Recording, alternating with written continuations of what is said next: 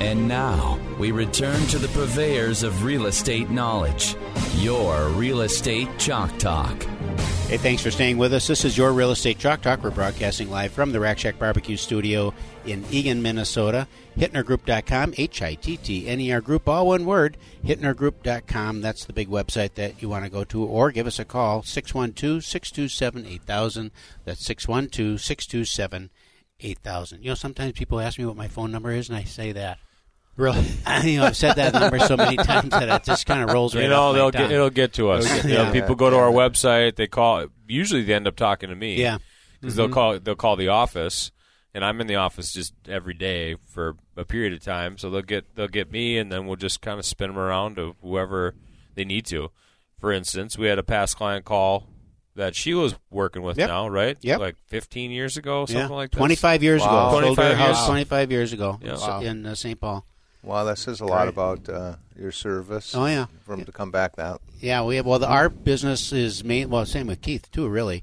You know, we have our landing pages and our lead generation sites and, the home. They all look the same. I don't care what company it is. Right. They all look the same. It's a picture of a house with a straight line across it. Says, search for address, nice blah, picture blah, blah. of a kitchen in the background. Yeah. Right. Yeah.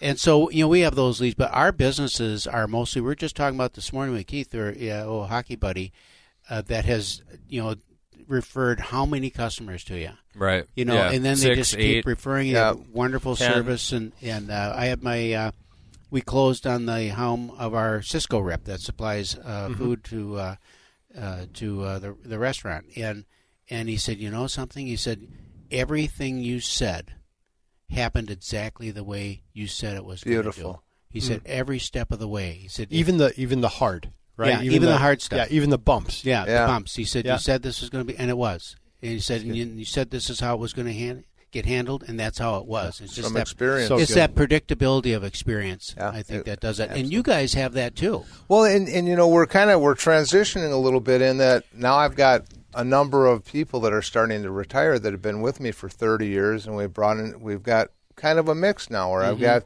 some of the younger. I got some old dogs in there, and I got some young guys in there. To deal with. Mm-hmm. Yeah, and so we'll sometimes try to match up clients based on that, and just because certain generational similarities, that type of thing. So we're kind of interesting out there trying to find, in this environment, it's very difficult to find quality people. I feel very fortunate we just brought on this fellow that's been an instructor at Kaplan for a number of years and been teaching contractor courses and inspection courses and real estate courses for 15, 20 years. And so it would be interesting to see how that all pans out. But, so now he's going to be out in the field? He's actually out doing inspections. We kind of brought him through a real brief training period. We've got a couple other people that are out there. We're just right now, we haven't formalized anything, but we've got a woman and another guy that are kind of interested. They're starting to. What we do first is we let them go out and shadow one of the senior inspectors and just say, "Hey, is this something I really want to do?" Right. The last thing you want to do is have them come on, saddle up, be like, we spend 6 months putting you through training and getting all your certificates and buying all your equipment, and then go, this isn't for me. Yeah. I hear that. So, what do you think that your business that's been around for so long and has such a storied history and foundational really in the inspection industry, if you will? I mean, you guys were inspecting before there was inspectors. Right. So what do you find from your perspective and looking down is different between your company and what other companies are doing, maybe companies that are not so experienced? I think consistency is one. And I credit my office staff. Shauna's my office manager. You guys work She's with the her. best. She's the best. I feel like I got Radar Riley in there because half the time things are done before I know they're supposed to get done. Right. She's, you were supposed to do this. I go, that's right. So there. This listening audience will understand that reference. You understand that reference, okay? Because you're in radio. Yeah. So I think it kind of starts at that core that we've got people in the office that have been doing this for 18, 19 years that know this business inside out. She knows those city evaluation programs better than most people or probably anybody else. And I think between that and then we get the combination of, I've got some real gifted inspectors that have been doing this for a long period of time. And, of course, they get together with the younger guys and they share some things. And there's some good give and take and conversation that goes on. I think it's beneficial for everybody. I think it makes us a better company. Do you see expansion in the city evaluation programs? And do you see how have those programs changed their focus? They've changed slightly. When they first came out, when Minneapolis put that program out back in 1975, the whole idea behind that was it was for disclosure. And that had actually come from a bill that Congressman Hart out of Michigan had put forth back in, I think, 1973 that talked about disclosure laws for sellers and period. Because up to that point, we always had kind of the caveat. Buyer beware. Yep, exactly. Buyer beware. And while the bill that he put forth was really onerous and held the sellers to some really unrealistic expectations or standards, I think it opened up the dialogue for that conversation for disclosure in the whole country. And so that originally came out as just disclosure, and it's kind of morphed over the years to, as you know now, Hopkins, Robbinsdale, Minneapolis, they all have mandatory repair items, Bloomington, hazardous items that have to be corrected. St. Louis Park, they run their own program. St. Paul is talking about doing that. The frustrating thing is that these programs are so widely different from one city to the next. And it can be something as simple as, in Minneapolis, we're going to have backflow preventers on the laundry tub. St. Paul wants them on the outside faucet. St. Paul wants GFCIs in the bathroom. Minneapolis is okay with a 3-prong grounded outlet. Minneapolis wants battery-operated smoke detectors. St. Paul like a hardwired one. So, and there's a lot of variances and differences, even to the consistency would be nice. Between well, each city's kind of following their own little. And again, it's a housing maintenance code, so it's kind of what they want to adopt and what they want to bring in.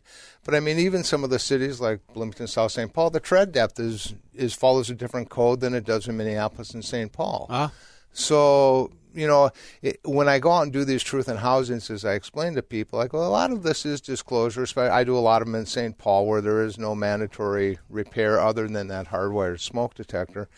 And I said a lot of it's just a disclosure thing. And understand that, we've run into situations where for the Truth in Housing program, your headroom and a staircase has to be 6'8", but if you do a remodel and you do it to code, it's 6'4". So now a guy's just gone in and spent thousands of dollars remodeling his staircase, and it meets the code for remodeling, and I come in to do a Truth in Housing and ding him and say, well, that's below. Yeah. You can see where that might cause a little frustration. That would be frustrating. And so it's putting those things in proper perspective for the people that, hey, your windows don't meet the current egress requirements. There's several different tiers of egress requirements depending on what age. And over time, right? Yeah, and so, okay, you're real upset. Come on out here in the front yard. Let's look up and down the street. Look, hey, everyone else's windows are the same size. Right. That's where they built them. Right. Bloomington, for instance. Bloomington's big for the size of the windows in the bedrooms, and even bedrooms upstairs in the house where commonly people think, oh, there's a window, it's all good. Well, the only thing for a bedroom is the egress capability of the window. It's not a closet. There's no code that says it has to have a closet. It's just you have to be able to get out of it. Light ventilation and fire egress. Ventilation, fire egress, that's it. And Bloomington's notorious for it. Apple Valley as well, Pemtom, Orrin Thompson. They're lower-level bedrooms. I'm standing up now, and it's up to my chest. It's got to be 44 inches. Right, where that window sits. Yeah. Well, that's not current code legal egress. No, that was probably 48 or 47 back a number of years ago. People were taller back then. Must have been. Yeah, I don't know what to do. They were better climbers. Yeah. Or they just didn't. When the place is on fire, trust me, you'd get out that window. You know what I tell people in my class. And if you didn't, it's survival of the fittest. That's right. Child doesn't deserve to live. It's your own fault. That's right. I tell people, when I was growing up and my older brother moved out and I got the basement bedroom, and there was one window down there that was an awning window over the laundry I did the same thing. I got out that window. Oh, that had a window well on it. I go flying out there at 2 o'clock. What are you saying? I'm about the same size, and I tell him, I got it in and out of that window just fine. The darker it was, the better. Sneaking out. So, it's again how the people are going to use the house, and everyone lives slightly differently. Everyone has a little bit different wants, needs. And putting that in proper perspective and helping them fulfill Well, it. Jeff, thanks for coming in. It's always fun to have you. Yeah, I enjoy coming in. It's a good conversation. We appreciate the work you guys do for us. Thank you. We love the swiftness that we're able to get our inspections done. The reports that you guys deliver are clear and concise, and your inspectors are all pleasant to work with. Yeah. Good, thank you. We just love it. InspectaHomes.com, 651-641-0641. More than likely, you'll check in with Shauna there, who is absolutely my favorite. And where are you guys, in St. Paul? We're right on 280 and University. So I We've been keep there telling for Shauna, I'm like, I got to come years. in, just see you and shake your hand, Yeah. because I really appreciate the work that you guys do there. So we love it. Give them a call. Log on to hittnergroup.com, HITTNER group.com. Click on the vendors tab there. You'll find Jeff and the rest of our great vendors. Or you can give us a call at 612-627-8000. Get that